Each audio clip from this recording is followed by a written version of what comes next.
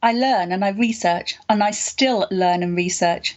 Every day I would listen, and I still am now, because this morning I was over doing a group for parents, which was about an hour away in the car and an hour way back. So I listened to 2 hours worth of audiobooks. I read and read and read and read and read and read whatever the latest research is there. I'm like a sponge and I eat it up and I make notes and I memorize it, or I learn it and I turn it into workshops. Interviewing Autumn was like unwrapping a gift. There were so many hidden surprises in everything that Autumn does today, but it started at a really, really young age. And when you listen to the story and you hear how her life started, she was interested and curious from a very young age, and you can tell by that snippet the curiosity never stopped, and her interest and her appetite for learning. This interview is just a massive lesson for everybody out there who's in business, everybody who wants to get into business, that it's just not good enough to learn something and then deliver it or sell it. You've got to continuously look and learn about the new things that are coming down the track. And Autumn is obviously somebody who does this religiously every single day. You are really going to love this interview. Staying Alive UK. Share your story. Welcome to the Share Your Story podcast, Autumn. How are you today? I'm good, thank you. How are you? I'm really well, and thank you for coming on the podcast. We had a bit of preamble about the name, so in a bit you're going to have to explain people what your name's about. Let me just repeat in case people didn't hear it. It's autumn, as in the season. So we'll get onto that. We'll get onto that. But this is the first question I ask all my guests just to get things started, and then it automatically flows into all the other things we want to learn about you. Tell us a little bit about your personal life. So where were you born? A little bit about your education. Have you moved around the country or the world where you now live? So over to you, Autumn. Okay. I was born in Watford, so Watford just outside of London. I went to the local education system. My first job, well, I was actually always keen to work. I've always loved working. And so my first job when I was 12, and I actually worked on a milk float. Wow. Yeah. I really, really wanted to. I've always loved to work and loved to do things. And I wanted a paper round. But my family wouldn't let me get a paper round because they thought it was too dangerous having me going off putting papers through people's doors. And so they've actually got a family friend who actually had, I think it was, Express Dairy. Yes. Yeah, it was Express Dairy. And, some milk people back then used to actually have children helping them. And so I began to actually work from about 4 or 5 o'clock in the morning at the weekends, going around delivering milk for people. Well, I loved it. You've jumped to the milk float really quickly, and I wanted you to share a little bit more about what happened in Watford. This is in Watford. I was only 12. Okay, so only 12 when you were doing... I see what you mean. So you weren't doing any education as well, or you were doing at the same time? Yes. Yeah. Of course, I was at school. Right. I was at school, but this was my first job, you could say. So I was 12 years old when I had my first job. Yes, of course, I was at school studying and doing all the normal things I was doing, but I always loved to do work, do things, and so I was always out and about. And so it started off at 4 or 5 o'clock in the morning on the weekends. I used to run around, and it was through Watford town centre, actually putting, I'm going to say, milk through people's doors. I am not joking. It did often used to get posted because it used to be in almost like little half-pint cardboard containers. Right. You could actually post. But were you allowed to do that at 12? Possibly not, because No. I think the official working age was 14. Yeah. because I then wanted to do another job, something a little bit more kind of with more prestige. Yes. And so at 14, I actually walked around virtually every single shop in Watford town centre asking if they had any Saturday jobs going. Wow. And they said that you could only do it when you were something like 14 and a half. Right. Yeah, and one person actually contacted me back when I did turn exactly 14 and a half, and that's when I started working for Curtis Shoe Shop at the weekends. Wow. So you were quite kind of at a very, very young age, very entrepreneurial, weren't you? And looking back, I think I was. Yeah. Blimey. Looking back, I actually think I was always doing something. Oh, gosh. And Maybe do you remember what you got paid? Child. Do you remember if you got paid for that milk float job? Yeah, I did. I got £5. Wow. That's a lot of money. But at Christmas, I got so much money because it was a lot of we used to go around the town centre and we had lots of almshouses, and he used to deliver to a lot of pensioners and shops.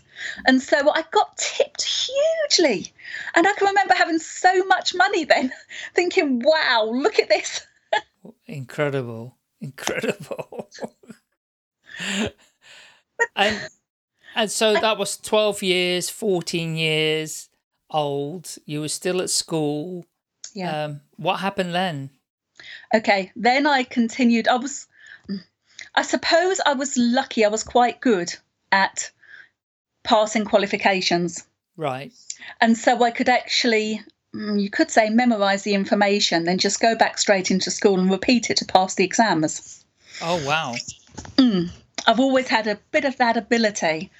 And so I didn't go to school, hands up, I didn't go to school an awful lot in the last year, but I still did very well, actually, when I come to do my qualifications. Right. Brilliant.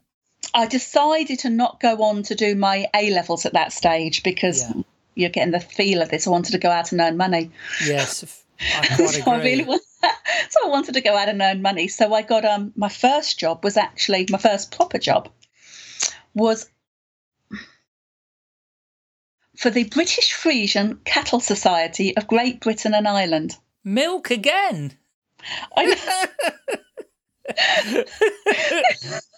So it's the British Frisian Cattle Society of Great Britain and Ireland, which is basically a fan club for people that love Frisian cows. Oh, my God. Which, of course, are from the Netherlands. I don't know. Yeah. I'm sure you're right. Because Frisian comes from the county Friesland, or spelled exactly the same, but with LA land, Friesland, Fries land, which is where the Frisian cows come from. Well, I had no idea. Yeah, the black and white cows, aren't they? Yes, the huge big black and white cows. The black and white cows, yeah. They're related to the Netherlands in some way. It was absolutely a lovely, lovely job. It was in this huge, big, stately home where there was a lake going through the back garden where you could just kind of like eat your lunch out by the lake, go paddling in the lake, and they'd turned this big, stately home into this fan club or some kind of control system where every cow had a birth certificate. Wow. I know, it's a huge, big thing, Frisian cows. Obviously a huge big thing. Yeah, that's good. Yeah. And so all around this building is big pictures of cows with big udders and rosettes and all these type of things. And I was actually, because I was quite young, I was 16 when I started there. It was I did a little bit of everything. So they used me. They took on some young people to cover in all different departments. Right. So they trained you up on the reception. They trained you up in the post room. I think in the post room, once I actually opened one of the letters, which was mostly birth certificates of cows. Somebody had sent in, by accident, a birth certificate of their child. So it was a human birth certificate that ended up there. That's hysterical. Did you have the person's address to send it back to? Yes, we did. Okay, that's good. So what did So was it a charity? I don't think so. I think this was a paid member club. A member club. I took part in one of the, I think it was, because coming from just outside London, there were lots and lots of parades and marches, summertime things. And I think my boyfriend at the time was the back end of a cow as we were walking through the streets of London promoting British Frisian Cattle Society. And there's pictures of me dressed up as a cowgirl, a cow maiden. Yes. Actually, you are right, from the Netherlands, because I had one of those wooden things and carrying pails. Yes. So over now, your yes, shoulders. that does make sense. Yes. Oh, incredible. And how long did you do that for? Not an awfully long time. I did it for about 6 months, a year, because then I actually saw an advert for a job for Amersham International, which was a lab technician. Right. Oh, yeah. And so I applied for this job as Amersham International, working on a radioactive plant. Whoa. Now, I'd had a little bit of experience working in a chemist. Right. Beforehand. So I went along for this job, and the money was huge for me back then. Oh, good heavens, I was 18. Yes. It was something like 13,000 a year, which back then was a lot of money. And I was looking at it thinking, wow. Yeah. And the man that interviewed me, he said to me, look, you haven't really got the qualifications. He said, but you've got enthusiasm. That's what matters. Yeah. And so he gave me the job. Right. Which was quite interesting because I didn't actually even know the periodic table then. I'm working with all these radioactive materials. I was opening the lead pots to see what was inside. Oh, my word. But I was a quick learner. He was right. And so that was one of the things that I did pick up, very quick learning. And I started to go to London to do a lot more qualifications and studying. Right. And it was a lovely place again, Amersham International. It really was. Right. Quite a nice job. But then I was I was due to get married. And suddenly I thought, I think I might need another job. So I started to look around and I saw an evening job working for the North Thames Trader. Right. Now, the North Thames Trader was an advertising magazine. Advertising, I think it's your cars. Right. And so I got that job. And so I was working during the day for Amersham International. And then during the evening, I was working for the North Thames Trader. And that's when I realised I was quite good at sales. Right. If I look back as well, I was planning to get married and then move into my first home away from home. So I was buying a house in Bletchley and I had a scrapbook. And I was cutting out loads of little pictures of what I wanted my house to look like, sticking them all into this scrapbook. Without realising it, I was making a vision board for myself at the age of 18. My God. I think you know now, I actually sometimes do law of attraction workshops as one of the different things I do. Yes. And when I look back, I can see what I was doing so clearly without realising it. Yeah. And so I was putting all of these things on. I was realising to do this, I had to do extra work. So although I had a well-paid job, I was also doing the sales job, which was bringing me lots and lots and lots more money into my life in order to buy all of these things. So at the age of 20, I moved out, went on a honeymoon to Bulgaria and Turkey, came back, and literally, I think the day after, moved in to my brand new house with all new furniture. Fantastic. Yeah. And so it shows you that when your mind, and in my head, no one told me I couldn't do that. No. No one told me, don't you think that's a little bit much at such a young age? Yeah. It was something that I didn't conceive not possible. Right. And I just did it because no one said I couldn't. I love it. So then, but funny how things go. It ends us up that within the year, I'd actually started to have some children. Right. And so there's most of my 20s, I was still working, but just backing it down a bit. I had my own sales and marketing company, but I began to have a few children. I ended up having 4 children. Right. So I also started a study, and I started to study psychology. Whilst you were looking after your kids? Yes. Yeah. Yes, I did. While I was looking after my children, I think my children's earliest memories were probably their mum constantly studying with her head in a book. It came everywhere with us. It came with me when I took them to play areas. It came with me whenever we went on holiday. I was doing a degree in psychology. Came with me everywhere.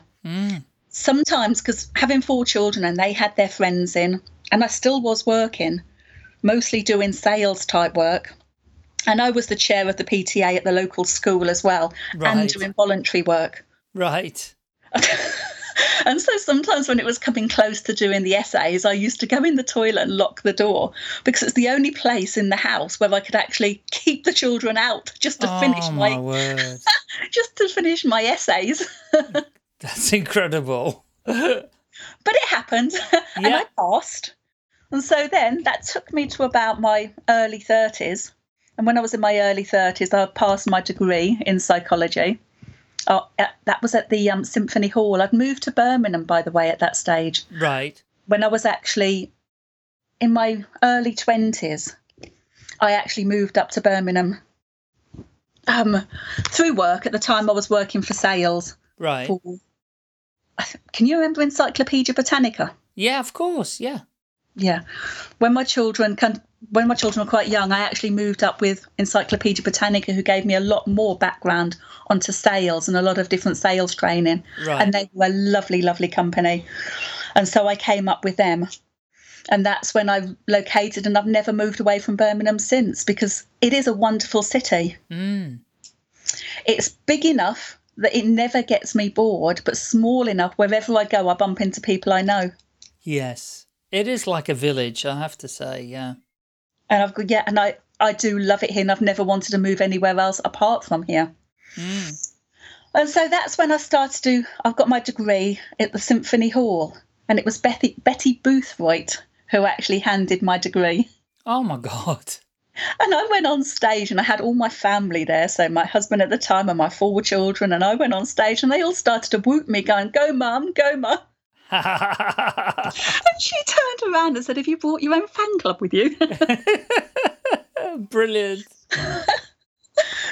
And so then I thought, well, I've got this qualification, I better do something with it, because I thought I could either carry on the rest of my life doing sales and marketing. Yes. Or I could actually change it into helping people. So I started working at Birmingham Mind. Okay. And I started to just do a few hours each week for Mind. And then it progressed and it progressed and it progressed into being a full-time job. Could you explain who they are and what they, because people might not know what they're about? Birmingham Mind, Mind itself is one of the largest mental health charities in the UK. Yeah. Now, the national company Mind, they actually lobby the Parliament for changes in the law. And I don't know if he still is, but Stephen Fry used to be a member, and lots of famous people used to be a member of Mind. Yes. But it's also broken up around the UK into smaller local charities that do the more grassroots stuff. We're actually there helping people. Yeah. And actually doing, you could say, running workshops, just being there to support people with mental health problems. Yes.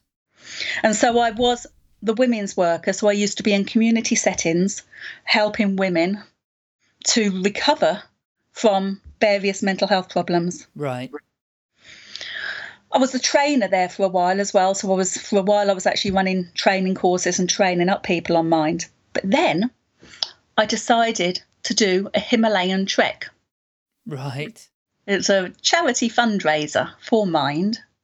And so me and a friend walked up the Indian Himalayas, not on our own. We actually were guided up there. And so I did all the training, and I was on the way up the mountain in the Himalayas.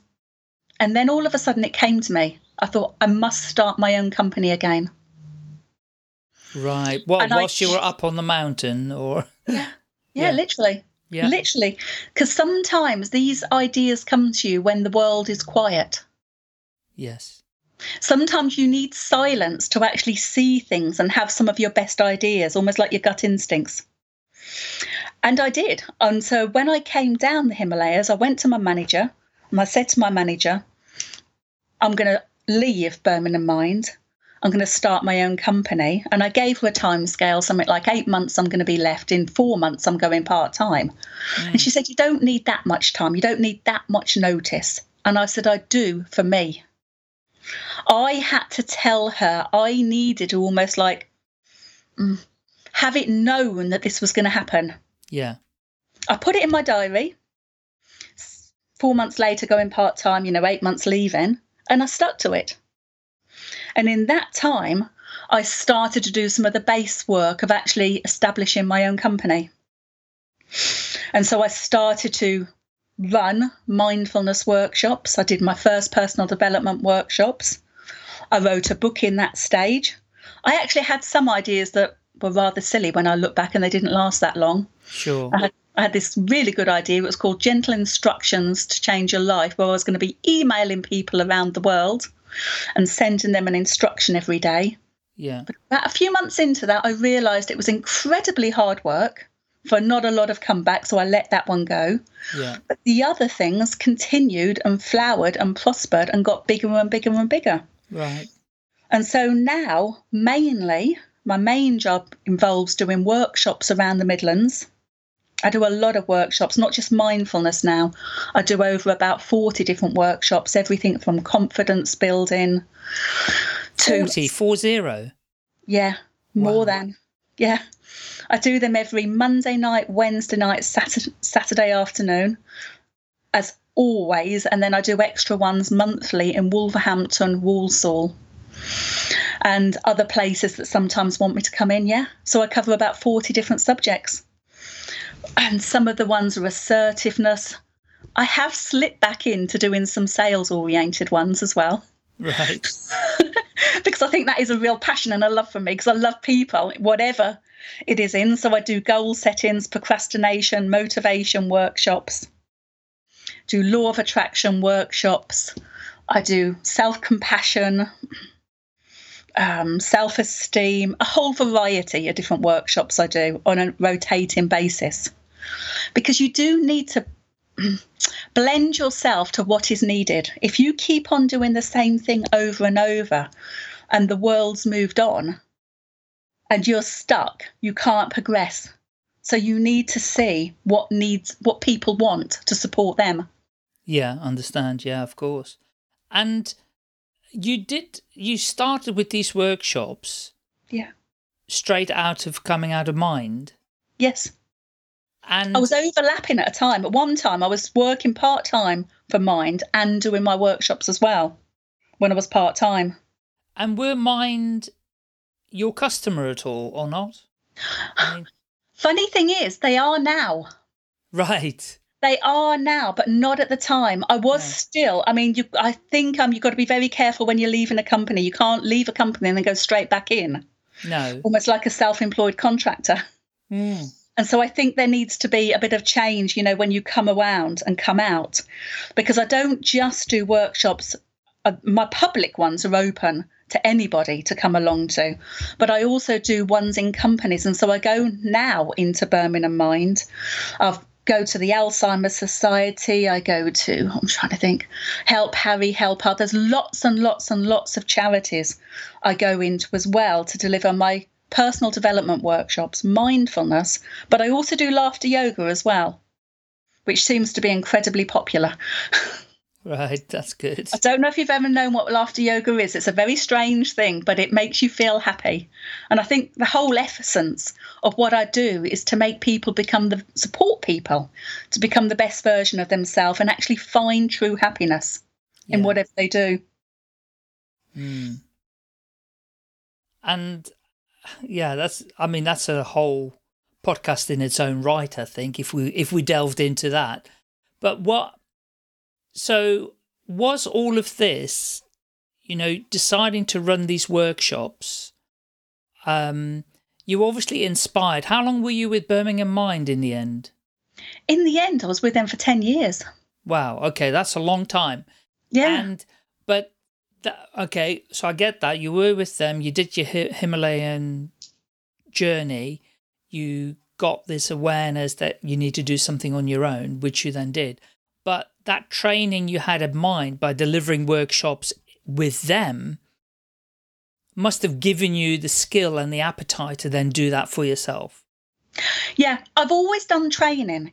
When I actually had my own company in my early 20s, I was writing my own scripts, going out selling advertising space, because I'd learnt those skills from when I was working at the North Thames Trader.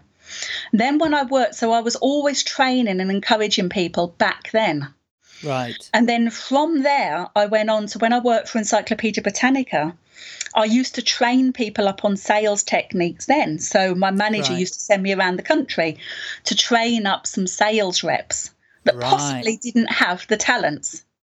And so I always have, I think, had it in me a bit of a trainee, mentoring type of thing going on. Got you. Right. That makes a lot of sense then, because if you're working for a company doing that kind of stuff, then you obviously feel you're a natural at it. You can do this for yourself. Yeah. But then, of course, you've got to decide what workshops you're going to deliver. Yeah. How did that come about? Quite slowly.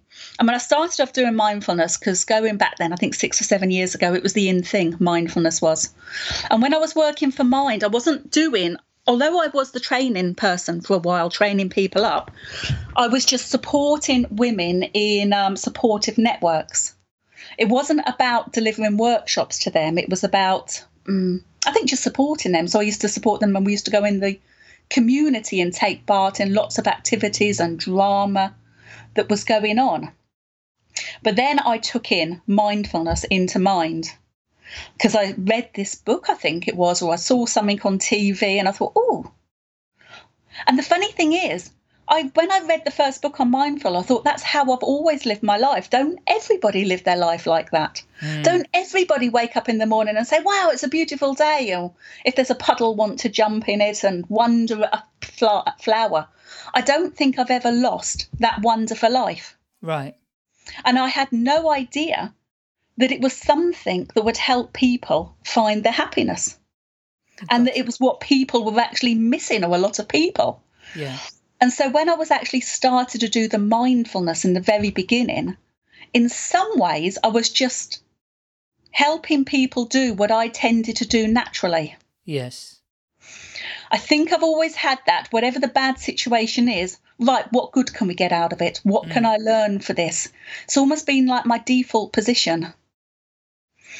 And so I started off doing mindfulness outside of Mind in community venues. One of the first places I did it was the Yacht Cafe in Balsall Heath. Right. But then I realised that I couldn't just keep on doing mindfulness. No. And so I think my next one was confidence. So I started to do a confidence workshop, and then an assertiveness one, and then a who are you workshop where people looked at their roots to see how they became who they became. Yeah. And then I just listened to people. When I was doing my workshop, I picked up things. There was obviously a need for a workshop to be in. Right. From listening to people. And I always actively said to people that came to my workshop, if there's anything you think needs to be workshopped for people to learn, let me know. Right. And they did. One person said, what about guilt and rejection? I suffer terribly with guilt. And so I did a workshop on how to rebuild your life from a life of guilt and rejection. Another one on trust. And so I started to do a workshop on trust, rebuilding skills on trust. But, okay, so my question is, I get the mindfulness thing. You said you'd read a book on it. Mm-hmm. And then you decided to diversify into other workshops like confidence, assertiveness, who are you? But where did you get the skill for, I know you did the psychology degree, but where did you get the skill to be able, or the content even, to be able to deliver those workshops? I learn and I research, and I still learn and research. Every day I would listen, and I still am now, because this morning I was over doing a group for parents, which was about an hour away in the car and an hour way back. So I listened to 2 hours worth of audiobooks. I read and read and read and read and read and read whatever the latest research is there. I'm like a sponge and I eat it up and I make notes and I memorize it or I learn it and I turn it into workshops. Right. You can't carry on doing things like this if you're stuck in past learning modes. You've got to be current. Yeah. You need to know what the latest research is in whatever you're delivering the course on. Yeah. I've even written a workshop because at the moment recently, I was going to say this year's thing that two big things that I've been learning this year, and that is on quantum physics. So I've moulded quantum physics with mindfulness. So I've done a workshop on both of those together because there's a surprising amount of new research which is actually supporting mindfulness from quantum physics and vice versa. And also the need to allow yourself to be vulnerable, to become your best, most authentic self. And so I've been doing a lot of research on vulnerability and how being vulnerable is an incredibly strong quality. So that's a new workshop that I'm writing. You can't be behind the times. You need to just keep on. And I think it's impossible to run the amount of workshops that I run if you aren't somebody that's an avid learner. Yeah.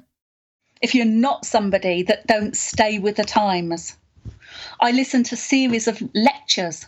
I mean, some of the things that I listen to are 18, 20 hours long that I'm making notes of and saying who has said this and what's happened there. If you're going to do this on a long-term basis, you need to. Sure. Brilliant. And I do understand what you're saying about, it's interesting how they often say that we don't do a huge amount of learning, practical learning at school, do we? It's just about passing the exams and being able to apply yourself to that. But after we leave school, it's almost like if you've got the right mindset, then the learning really starts when you're interested in certain topics. And certainly sounds like you finished school relatively early, but that's when your learning then started and you became interested in certain topics, and your appetite for learning continues to grow as you get older, I do think your parents and your parental influence is huge, though. I grew up in a house where we was always reading. Right. I grew up with a very, very positive role models. I grew up with my nan and dad, my nan and granddad. Yeah. It was something that happened back in the end of the 60s. I got told that didn't get told. I was led to believe that my granddad was my dad and my nan was my mum. Right. And that my mother, biological mum, was my sister. And so that was an environment that I grew up in. So I was almost like an only child with this big sister who never lived with us. Yeah. It turned out she was my mum. But in that environment, it was, although you could say it was quite negative, it was actually incredibly positive. Right. Because they adored me and they told me whatever I wanted to do, you can do whatever you want to do if you want it big enough. Yeah. They used to tell me things like, never stop learning. Look each day for what new thing you've learnt. Wow. And that's where the mindfulness come from as well. We were forever out in the garden looking at life, looking at the wonder. So it was a very calm childhood I had. Yeah. One of a lot of peace and a lot of encouragement, where I saw my mum and dad reading every day, where I was encouraged to ask as many questions as I possibly could, and they would always give me the answers. Mm. And so almost you can say I was learning more at home than I was at school. Yeah.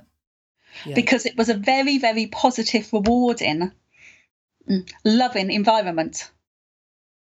It was never what you can't do. It was always what you can do. So even at home, and I am talking about from the age of probably 7 or 8, I was reading my own books and then writing my own book reviews for them. And I was doing, I used to go, I was never keen on travel. I used to get car sick. I think a lot more people, children did back then, because we never did it as much. No. And so I used to prepare myself for a holiday that was coming up. And again, I was something like 8 years old. And I used to do myself. So when I knew I had a summer holiday in about the March, April, I used to do myself my own box of goodies to open on the car journey. So I wrote myself a story. I did myself crosswords, did myself dot to dots. I brought little colouring in books and pens to put in my box, sweets to open, magazines to read.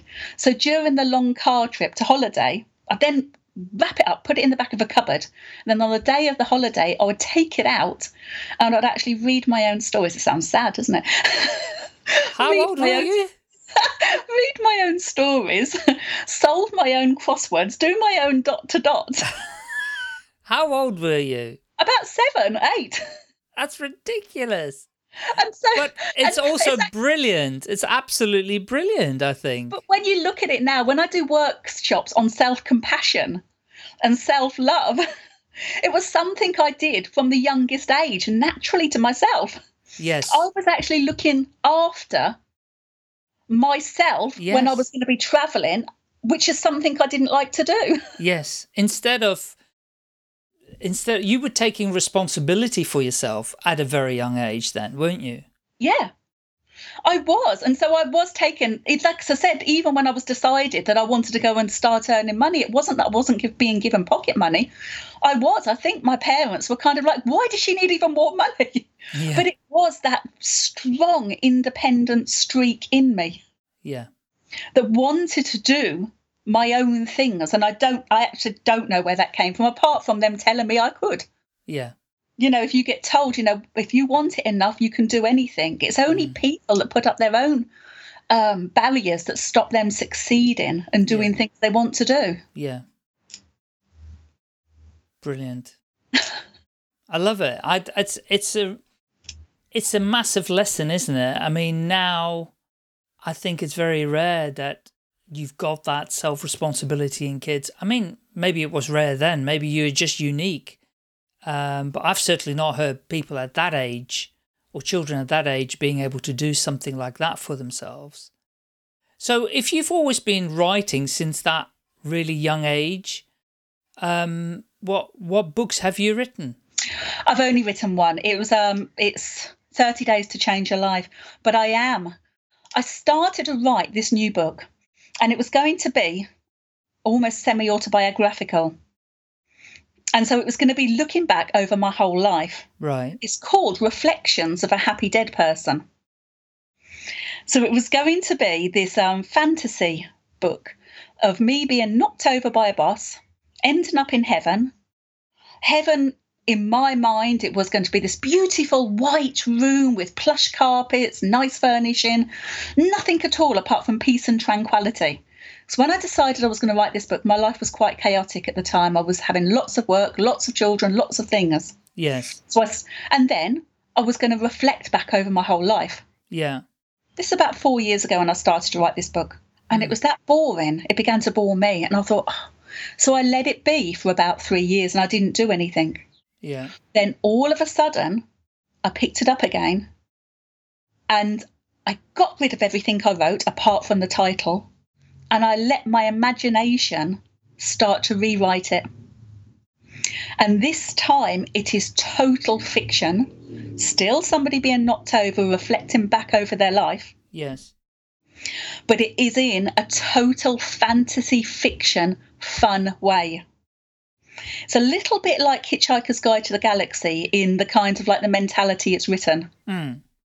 And it is incredibly fun writing it. Yeah. So that's what I'm spending quite a bit of my time at the moment on. Right. That and one or two other major projects that I'm doing is actually writing and getting finished this book called Reflections of a Happy Dead Person, where she's looking back over her life, but she's actually, I can see traits of my life coming in to a degree, but only in the mildest things. Yes. She's trying to find people's lost happiness. Because if you don't pay attention to your happiness, the happiness runs away. And it's interesting you talk about lost happiness and the happiness runs away. what you were doing when you were 8 years old, 7, 8 years old, with your box that you created for your holidays, you were creating like a happiness box. Yeah, I know. A little box of happiness, weren't you? Yeah, I was. Yeah, I was. And so this is kind of like, it's funny how things turn around and how they come around. And now all these years on, I'm writing a book. I'm running workshops for people to find their own happiness. Yes. And I'm actually writing this fantasy fiction book, which is taking fictional characters and going back to the beginning to find out where they'd lost their happiness. But writing this book is actually making me laugh. It is really funny. It's, you could say, absurd in some parts. But it's so much more fun than what I'd originally planned it to be. Yeah. So it's almost not me writing it; it's my hand writing it. But I'm almost like almost automatic pilot. It's writing itself, which I think is the way books are supposed to be written. That's what they say. Yes, yeah, they do say that. I've heard that a lot. I'm still procrastinating about a book. Okay. I mean, it was tough for me to start blogging or writing because I had some sort of bizarre past life issue that my stuff got stolen. And I was always worried about people stealing my knowledge. Okay. And I didn't want to write it down, bizarrely. But I have changed. I've changed. So, okay, brilliant. I love it. 40-odd workshops. That's unbelievable. I've never heard anybody do that many different ones. That's just... And God, you must have some sort of energy level to be able to deliver all of that. I know they're not all at the same time. They're revolving and recycling and changing and adding and dropping and all of that. But, you know, how many hours a week do you work? Okay, I probably work less than most 9 till 5 jobs. It's just different hours. Right. That's all it is. It is just in a different way. And if you take somebody's job and you break down all of the different bits they do, it would sound like a lot. But what it is when I do one-to-ones, one-to-one counselling, one-to-one life coaching, I go into companies and deliver workshops, and I do my normal amount. I'm almost writing the book. I run spoken word and music events, occasionally a festival. I'm developing something called the Smiley Brain, which is an app on a phone, and also a cuddle cushion, which is a sleep aid. But sounds like a lot, but when you put it over a whole week and you break it down, I get a lot of free time, which I enjoy. So I still now go for lots of walks, go swimming, take myself out, have lots of holidays, because it is really important that you look after yourself too. Yes. It's really important that you get space and time for yourself. And one of the best things, it sounds absolutely ridiculous, one of the best things I love doing is just walking the dog in parks. Even one of my best places is the Liso Park in Hales Owen, because I'm always finding bits I've never been to. Yeah. And just sitting on a log and just being. And just thinking, listening to life happening around you, listening to the birds. And I will never get bored of doing that. Never, ever. Just being out there and being in nature. And I think that keeps me, and it always has kept me since I was walking, you could say. Yeah. It's something I've always loved to do. Brilliant. Yeah. And so let's take... What's the most successful workshop that you're delivering right now? Oh, okay. If you want to know the most successful ones that I do, yeah, the most. Okay, the most popular ones that I do is dating ones. Dating. Anything to do with dating is I do dating body language. Right. I do about 4 or 5 different dating ones. I do dating body language. I do the dating game, how to win and lose. That's about dating apps. I do coaching dating ones, where it literally starts looking at your past mistakes and how to put them to bed. I look at one, how to find a life partner. And the other dating one I do is I actually do, it's like a dating club. So it's taking it where men and women can meet each other. And so people come along. It's normally about 2 hours. I start off doing some fun icebreakers and games. I do a short dating workshop, And then I put people onto tables with games on them. So I mix them up. Should be the same mixture of men and women. I have about 4 tables. And the games are just a ruse, really, for them to actually get to know each other and talk with a medium of things like charades. Yes. Or different games on each table. But the games are really just there to break the ice a bit. Yes, of course. Then at the end of the session, they each get a card saying who would like to get to know who more. Right. Yeah, and I say, even if you don't want to get to know anybody, put a smiling face. I want that card from everybody. And then the following day, I contact people and say who wants to get to know each other. And so, yeah, my dating workshops are very popular. And so that's incredible because, yeah, it's so popular now, isn't it? Yeah. Because of, dare I say it, Tinder and all sorts of other dating apps that people are using these days. And Love Island and all of those, people are going crazy over that. Okay, so, and what about the mindfulness stuff? Is that popular? I still do mindfulness. It's what I started with. And so I can't stop doing it. And I love doing it. But even my mindfulness sessions and workshops are probably not the same as others. Because they've been going for so long, I bring everything into them. Yeah. And so I try to make them fun, encouraging. I do mindfulness with, like I said, quantum physics. I do mindfulness with intentions, where we kind of like set intentions. I do mindfulness walks. I'm doing a mindfulness and a self-compassion retreat in August. Yeah. And watch out, there's 2 places available, only just 2 places. And so if anybody wants to come along for an amazing, it's only, I think it's 3 nights, 4 days, mindfulness self-compassion retreat in Wales, contact me quickly. So, yeah. So spread the word there on that one. Yeah, well, you've done it. You've done it. Brilliant. So what have I missed with my probing questions? What haven't you covered that you're up to today? I'm trying to think. I do and I have done for about 6 years or 7 years spoken word and music events. Right. And these have always been very popular. The last few years, I've been opening the Wolverhampton Literary Festival. And a lot of people sometimes contact me to actually do events for them. I'm going to be doing Minds one this year on October the 10th. Right. They're going to be having, and it's at the hold on. So the Night Owl in town, a pub. Right. In Digbeth. I think it's in Digbeth. But contact me if you want to know more events. And that's going to be open for everybody because it's on World Mental Health Day on the 10th of October. Right. And it's going to be music and spoken word an evening of as well. So I'm going to be running that and I'm going to be hosting that. So my connections with mind are still there. Absolutely. And so it is an open, inclusive event for anyone to come along to perform or just listen to music and spoken word. Yeah.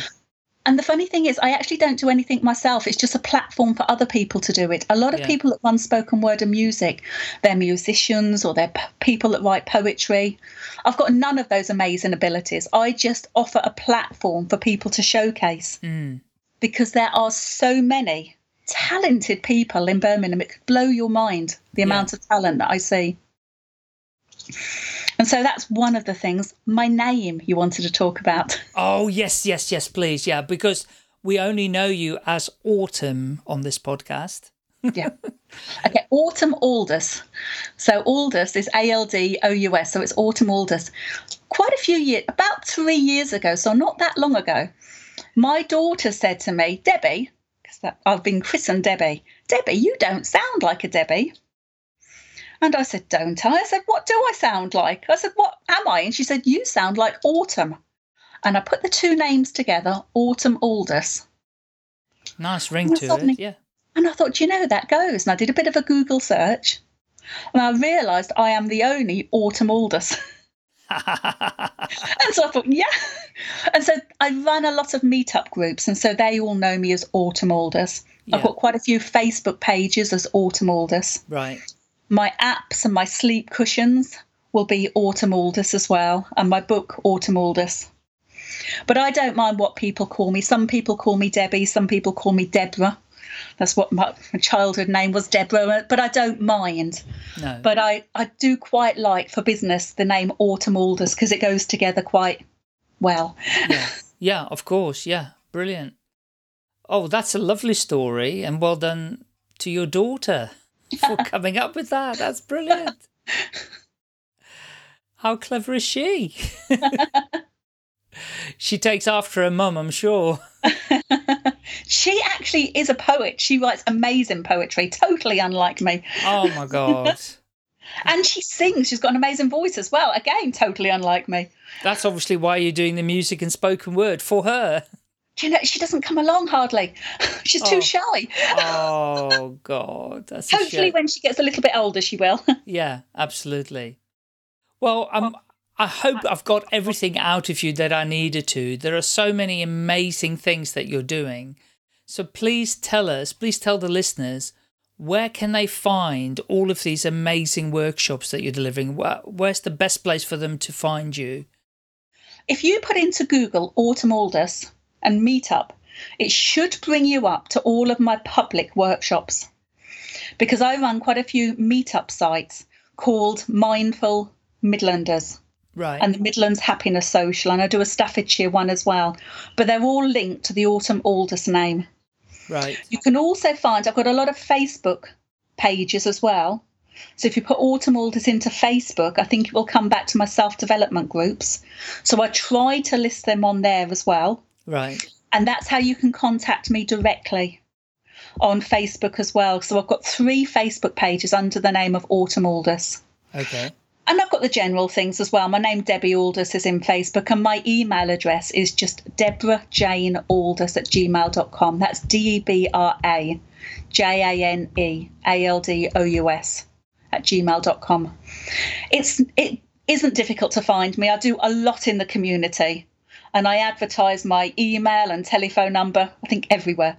And so I say famous last words, I think to find me should be quite easy. Okay. And I mean, these events on Meetup, they're not all free, are they? No. No, okay. They charge. I try to keep it down as little as I can. So they start from £5 Right.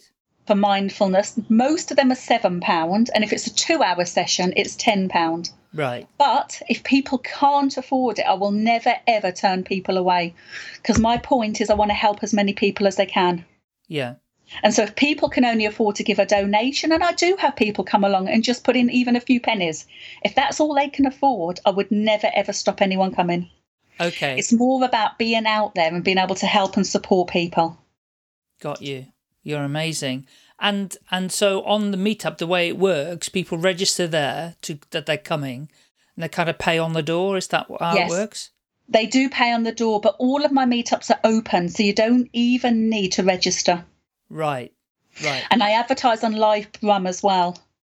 But if you go onto Meetup and you just have a look, it's best if you register, because then you'll get notifications of my up and coming ones. That's right. But sometimes if you just look and you see what's coming up, what's on in Birmingham, I've had people just put what's on and some of the events I have had come up on there. Okay, well, I'll share I found your specific page. Yeah. So I'll share the link to that, and then they can see all of the workshops that are coming up. Yeah. I list them about 6 weeks in advance. I put them on Live Brum, Eventbrite, and a few other places as well on my Facebook pages. And so I do widely. I could do better, but I do try to spread the word, mostly online though. Yeah. No problem. Okay, Autumn, that's just been really, really useful to know. Thank you so much for your time and sharing your story on the Share Your Story podcast with me today. Sounds absolutely fascinating and hugely inspirational for people who are in business, people who are starting out. So really, really do appreciate it. And I'm sure we'll see each other at a future networking event. If not one of your events, I probably would love to come to one of them. Except the dating one, I'm already sorted there. I don't think I'll be coming to that.